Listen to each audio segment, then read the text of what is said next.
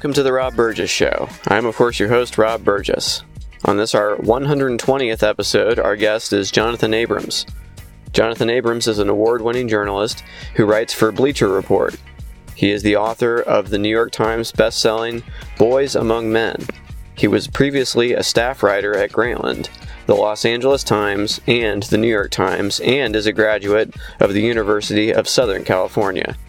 His new book, All the Pieces Matter, The Inside Story of The Wire, was released February 13th, and is now also a New York Times bestseller. And now on to the show.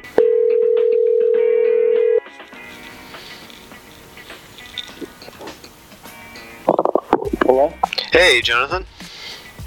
Yeah. Hey, it's Rob. How are you? Good, how you doing? Good. Thanks for taking the time to talk to me. I appreciate it. No problem.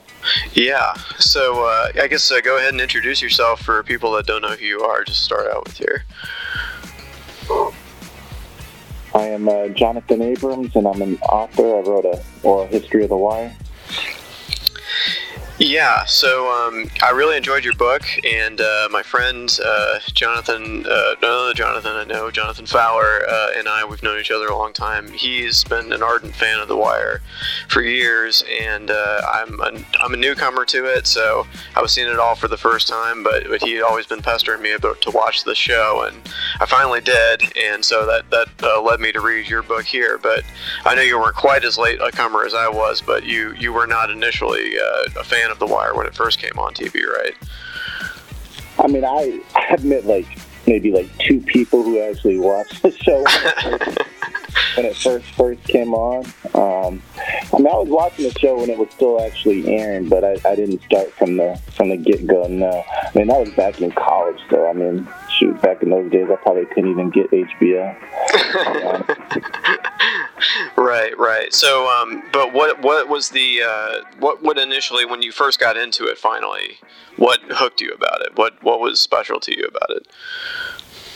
I think it was a show where the first thing that hooked me to it was just seeing such a broad array of black characters playing different roles, which I hadn't really seen on television too often before that. That was a rarity that I think a lot of the actors at the time also realized, is that you have black actors working as gang members and black actors working in the police department and black actors being in the mayor or in the mayor's office. And, you know, one of the interesting things in talking to David Simon, the show's creator, about it was that he was just trying to show the Baltimore that he knew and recognized as real, trying to show the accurate demographics. But, you know, at the same time, TV most of the time didn't really pay any heed to that type of realism. Mm-hmm. Right, and I think you write in the book, or at least the people in the book also talk about this.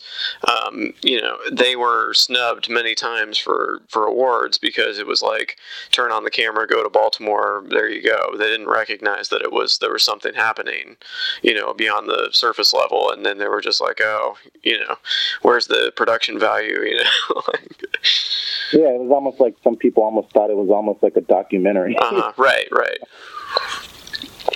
For sure. Now, this book... sorry, go ahead. Now, you watched it for the first time and you have fresh eyes on it. How do you think the show holds up? Okay. Well, let's get right into it then. For me, I was always more of a Sopranos fan, and that's probably one of my favorite shows of all time. And I never really got into The Wire because there was always that other show that was coming on. I was like, ugh, whatever. And then I watched 2 episodes, and I didn't really get into it. And then I watched, I was like, okay, and everyone keeps telling me this is great, but I need to keep watching it. And I watched 7 or 8. And I realized if I just watched a couple more episodes, I would have been all the way in, because it was really the shooting of Kima that drew me all the way into the storyline. And then all that tension that had been building gets released, and then you finally get that payoff, and I never got to that payoff to actually get slingshotted into the show, you know what I mean? So but you even have people in the book talk about this. It's a slow burn, especially that first season. It's it really takes a minute to get going, right? Yeah, they drop you into this vast universe with so many characters, and the dialogue, you can't understand what they're saying until you get used to it. Mm-hmm. you've never seen a cop show where nobody shoots their gun. And there's just so much stuff going on that you're wondering, what in the world am I watching? It really, like, I think it may have taken me 4 episodes, I think, is like how much it takes most people. Like, you got to push through the first like 4 or so episodes, and then the world kind of comes together a little bit more, kind of see the players and the powers that be in that structure. But I mean, it's an investment. Oh, for sure. And I think this show may be like, it's groundbreaking in so many ways, but I think one way that it's really established, and me and my friend Jonathan were talking about this, it's that cold open where they don't tell you what's going on, and you're just thrust into the scene, and you just have to figure out what's going on. I feel like that The Wire really established that as like a TV. It's now become a trope because everybody does it. The Walking Dead does it. You know what I mean? Like, it's like, it has this scene, and it's extreme, and whoa, what's going on, and do-do-do-do, like, the title plays. But like the Wire did that, but it did it in subtle ways too, because of that. I was thinking that scene with Bubbles when he first tries to get clean in season 1, and he's just sitting in the park there, and the birds are chirping, and that's just as disorienting as some chaotic scene, but it doesn't explain it. The payoff is later in the episode when you're, oh, that's okay, so he's getting clean, and that's why. You know what I mean? Yeah, those cold opens are killers. I mean, I think about some of the ones that stick out in my head, and it's like the standoff with Brother Mouzone and Michael K. Williams, Omar, and another one was in I think it was season 5, where Michael was running away from Snoop and Chris, and that it's real, but they're only trying to get them prepared, and just, yeah, I mean, they really opened the door for cold opens, among so many other things. Sure, yeah. I'm trying to think, because I saw The Sopranos all the way through once. Did Sopranos use cold opens? I don't remember. They do, but it's less esoteric, I think. I think it's like you just see you kind of just, a lot of them are just like them sitting around the Bada Bing and, talking, and it's like a slice of life more than like what's going on here, you know what I mean? But like The Wire really is like, they're not afraid to confuse the audience, at least at first, Yeah. And I think, it's groundbreaking in the fact that it was like, okay, we're not going to explain every single detail to you, and you have to figure out a lot of it on your own. But if you stick with us, you're more than likely to get it, and it'll be a payoff. Like, you'll feel satisfied. It's like, almost eating a healthy meal that's also tastes good. It's like. Well, I think I described it to my friend Jonathan as it's eating your vegetables in a lot of ways. Like, it's like this is good for you. Just open up. Like. It is. And some of that. Yeah, some of that stuff that's like one of the quotes that David Simon described it, is like, a lot of the times the audience wants ice cream, but you got to figure out that, at some point you need to eat your vegetables. Yeah, right, exactly, precisely. So, I mean, I think you said at one point in the book, if David Simon had not agreed to be in this book, it would have been a hard book to write. You got pretty incredible access to pretty much everybody I would want to hear from, that you could hear from. Obviously, some people, the guy that played Prop Joe has passed away, so there's all these other people. The one guy that actually was the drug pusher back in the 70s and 80s, I forget his name. Williams. Yes, he's passed away since. So, like, there's people you couldn't talk to, but you got a pretty wide range of people that, like, all the key players, I think, were represented. So, yeah, it was a lot of fun to work on, and I think a lot of those people hold the show in high regard and really appreciate that experience, especially looking back at it in retrospect. It meant a lot to them in their careers. Yeah, for sure. Now, who was the easiest person to get a hold of, and who took some real work to get to? It's funny because both of the answers to that question were both of the two of the biggest stars on that show. So I got lucky with Michael B. Jordan because my old boss at Grantland, Bill Simmons, was like friends with his manager. So that was one of the first interviews I did, was Michael B. Jordan. And then Idris Elba was really, really tough trying to get him, because he's probably along with Michael B. Jordan, probably the biggest star to come out of that show. So it took a while to get him. And it's but to sidetrack a little bit on the subject of Michael B. Jordan, I think that him, along with the guy that played D, what was his name? Lawrence Gilliard. Yeah, and Stringer Bell, Idris Elba, they were all very upset to find out that their characters had died on the show, because that was like they're working actors. They like to have a job, but to us, like the death of Wallace, the death of Stringer Bell, these are that's some of the most classic television I've ever seen. My heart was ripped out of my chest when Wallace was killed.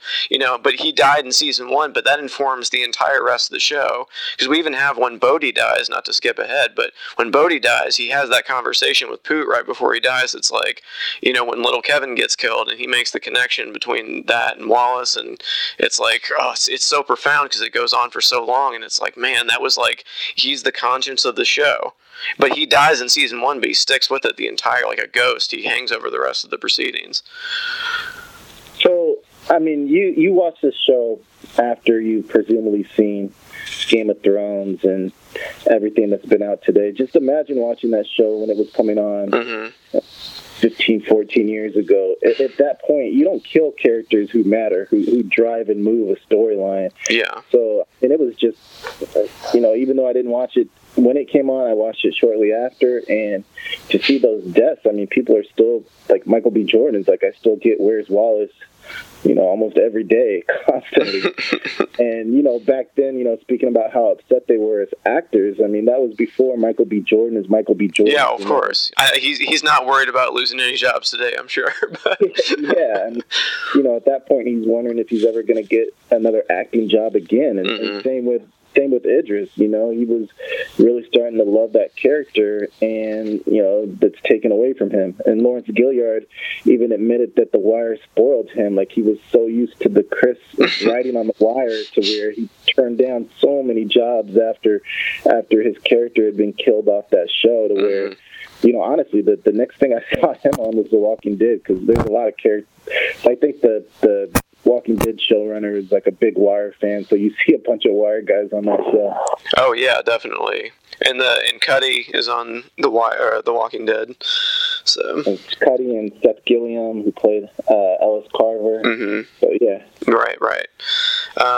So I cut you off when you were going to tell me who the hardest was. Who was the hardest to get a hold of? Oh, Idris was the hardest. Him and Wood Harris, who played Avon Stringer, were pretty tough. But I had a Angel on my side, and Alexa Fogel was a casting director, and she really believed in the project, so she was really pivotal in getting me some key figures for this book.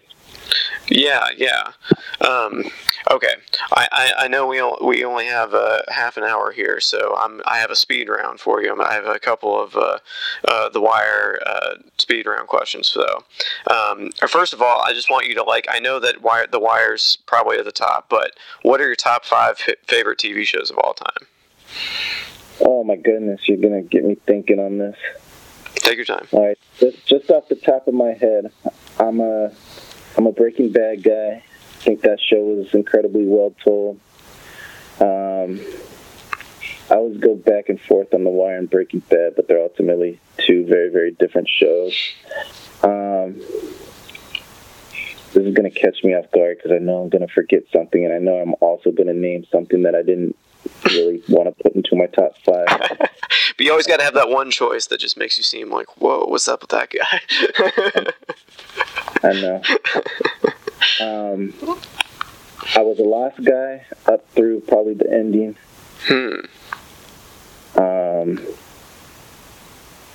Friday Night Lights. And honestly, with my last one, I'm going to go with the show that I grew up on, The Practice. I like The Practice a lot. I used to watch that when I was in college during the day. Yeah, totally. Yeah. One of those ones that I grew up on that I feel like, told criminality and legal justice in a different way. All right. Top 5 favorite characters from The Wire. Oh my God. Now I know I'm going to really get in trouble. Well, we should say that The Wire is one of the most, character heavy. I mean, how many main characters of this show are there? 50 at least. So. I So, was going to ask for a top 50. Okay, so we'll go with Andre Royal as Bubbles, J.D. Williams as Bodie, Wendell Pierce as Bunk. I mean, you gotta give it to Michael K with Omar. mm-hmm. And I'm down to one more.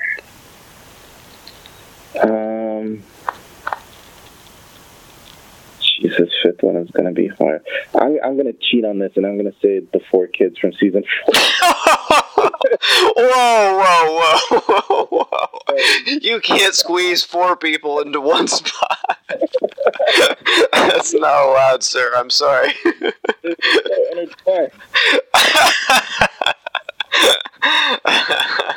I appreciate your gusto. That's wow. Okay. Buy some more time.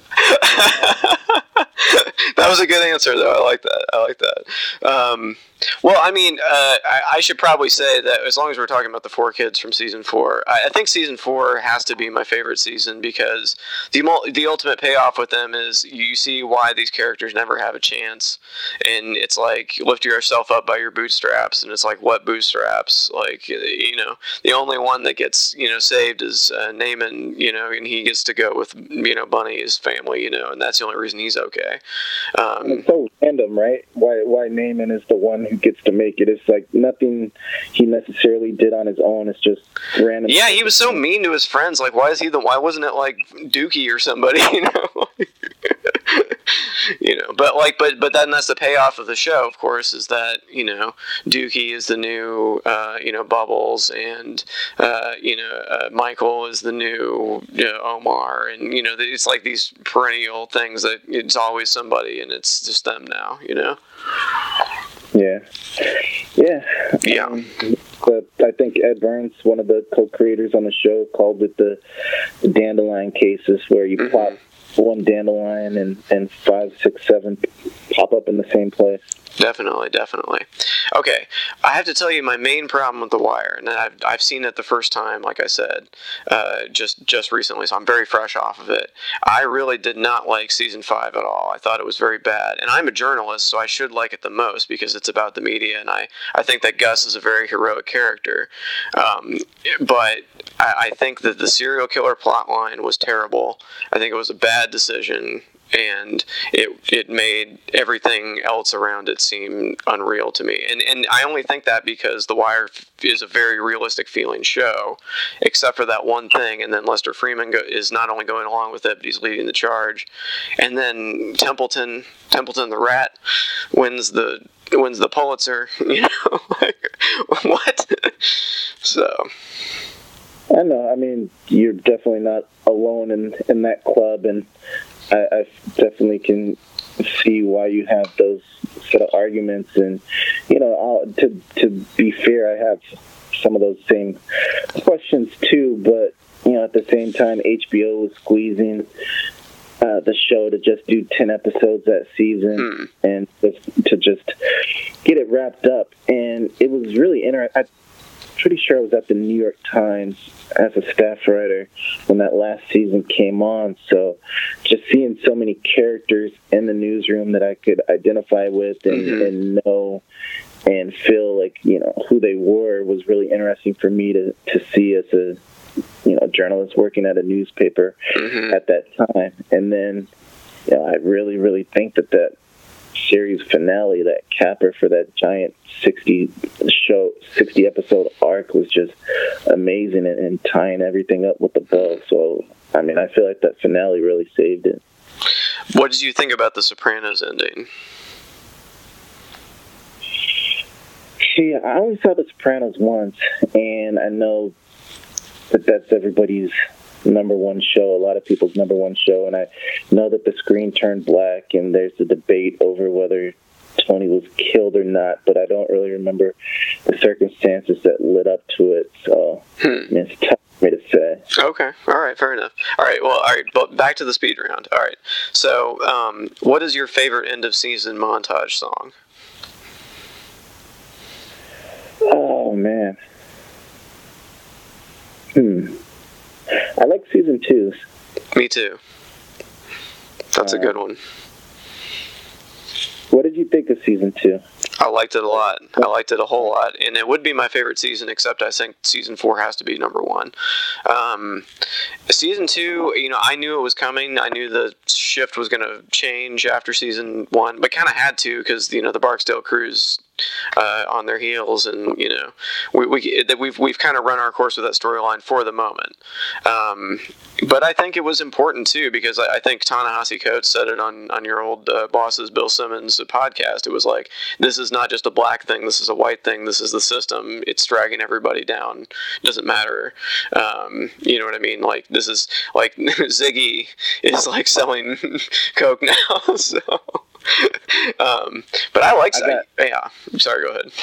I got so mad, not mad, but Ta-Nehisi said that before the book came out, and I was like, oh man, so right on the point, because I have like the show's creator and the actors talking about that this was the point they were trying to make, and like Ta-Nehisi is coming out with it now.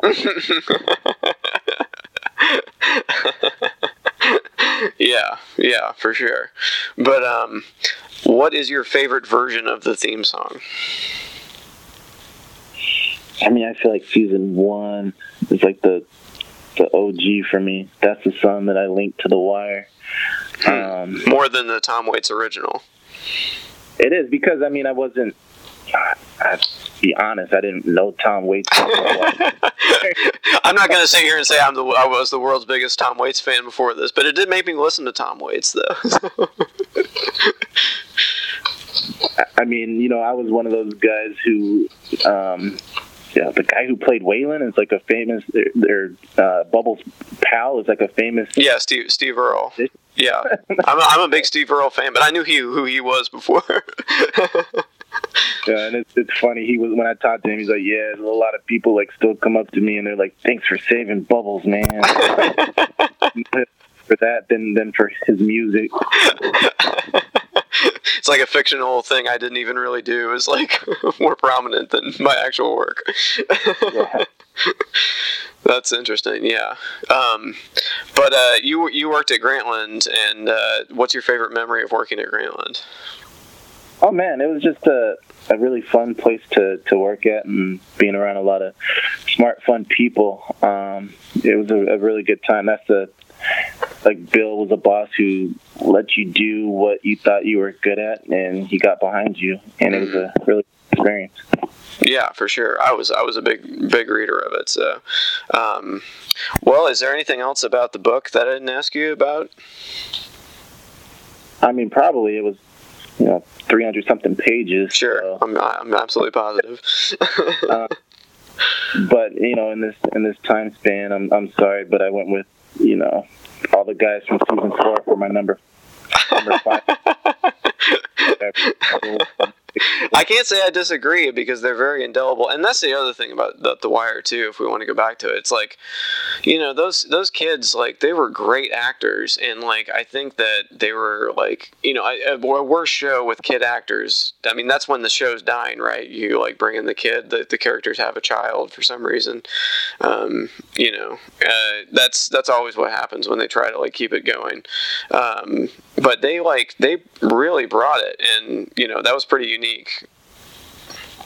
Yeah, no, it was really great, and that was one of the. I mean, Prop Joe, the character, was a wonderful character on the show, but I really, really wish I would have been able to talk to Robert Chu, because he was also such a great acting coach, and he really helped push and prod and get those kids through season 4. But rest in peace, he passed away a few years ago. Well, last question before we go. What music have you been listening to lately? What music have I been listening to lately? I've listened to a lot of music. A lot of hip-hop.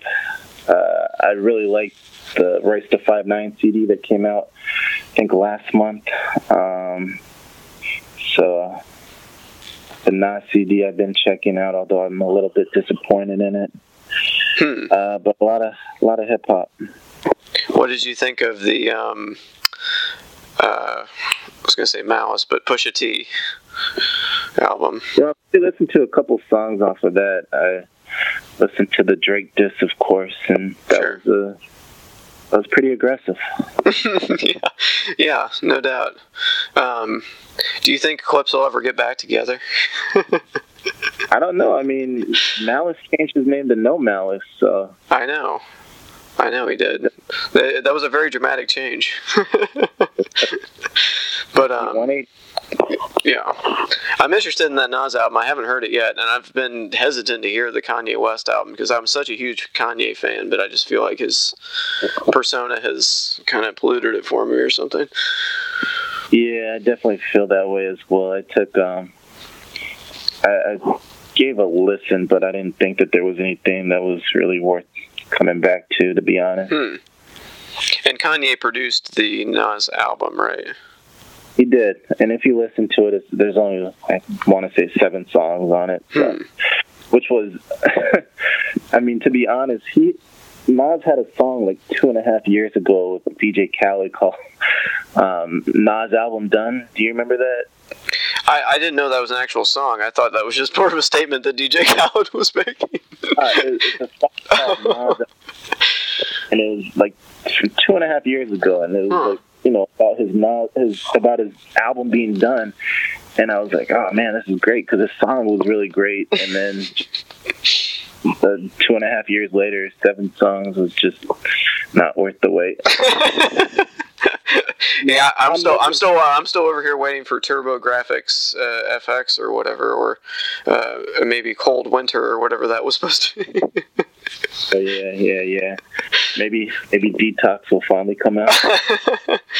Didn't that come out though? Or no, that was Compton. Was that something else? Yeah, the CD for the movie The Compton, or the NWA movie. Oh.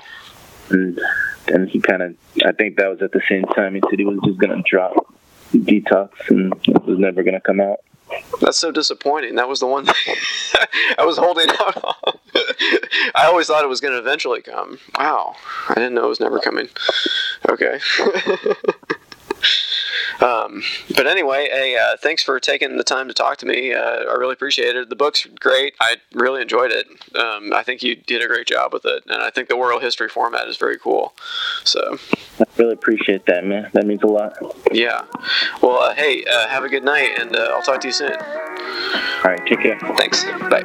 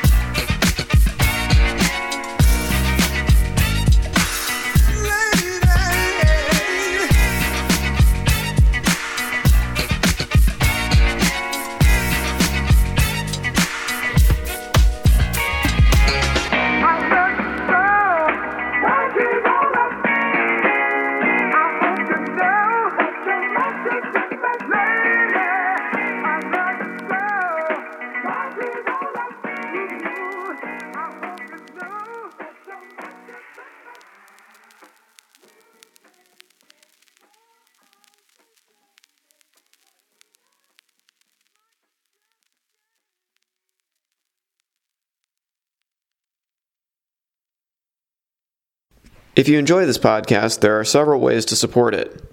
Join the Rob Burgess Show mailing list. Go to tinyletter.com/The Rob Burgess Show and type in your email address. Then respond to the automatic message. I have a Patreon account, which can be found at patreon.com/Rob Burgess Show Patreon. I hope you'll consider supporting in any amount. Also, please make sure to comment, follow, like, subscribe, share, rate, and review everywhere the podcast is available, including iTunes, YouTube, SoundCloud, Stitcher, Google Play Music, Facebook, Twitter, Internet Archive, TuneIn, and RSS. The official website for the podcast is www.therobburgessshow.com. You can find out more about me by visiting my website, www.thisburgess.com. And if you have something to say, record a voice memo on your smartphone and send it to therobburgessshow@gmail.com. Include voice memo in the subject line of the email. Until next time.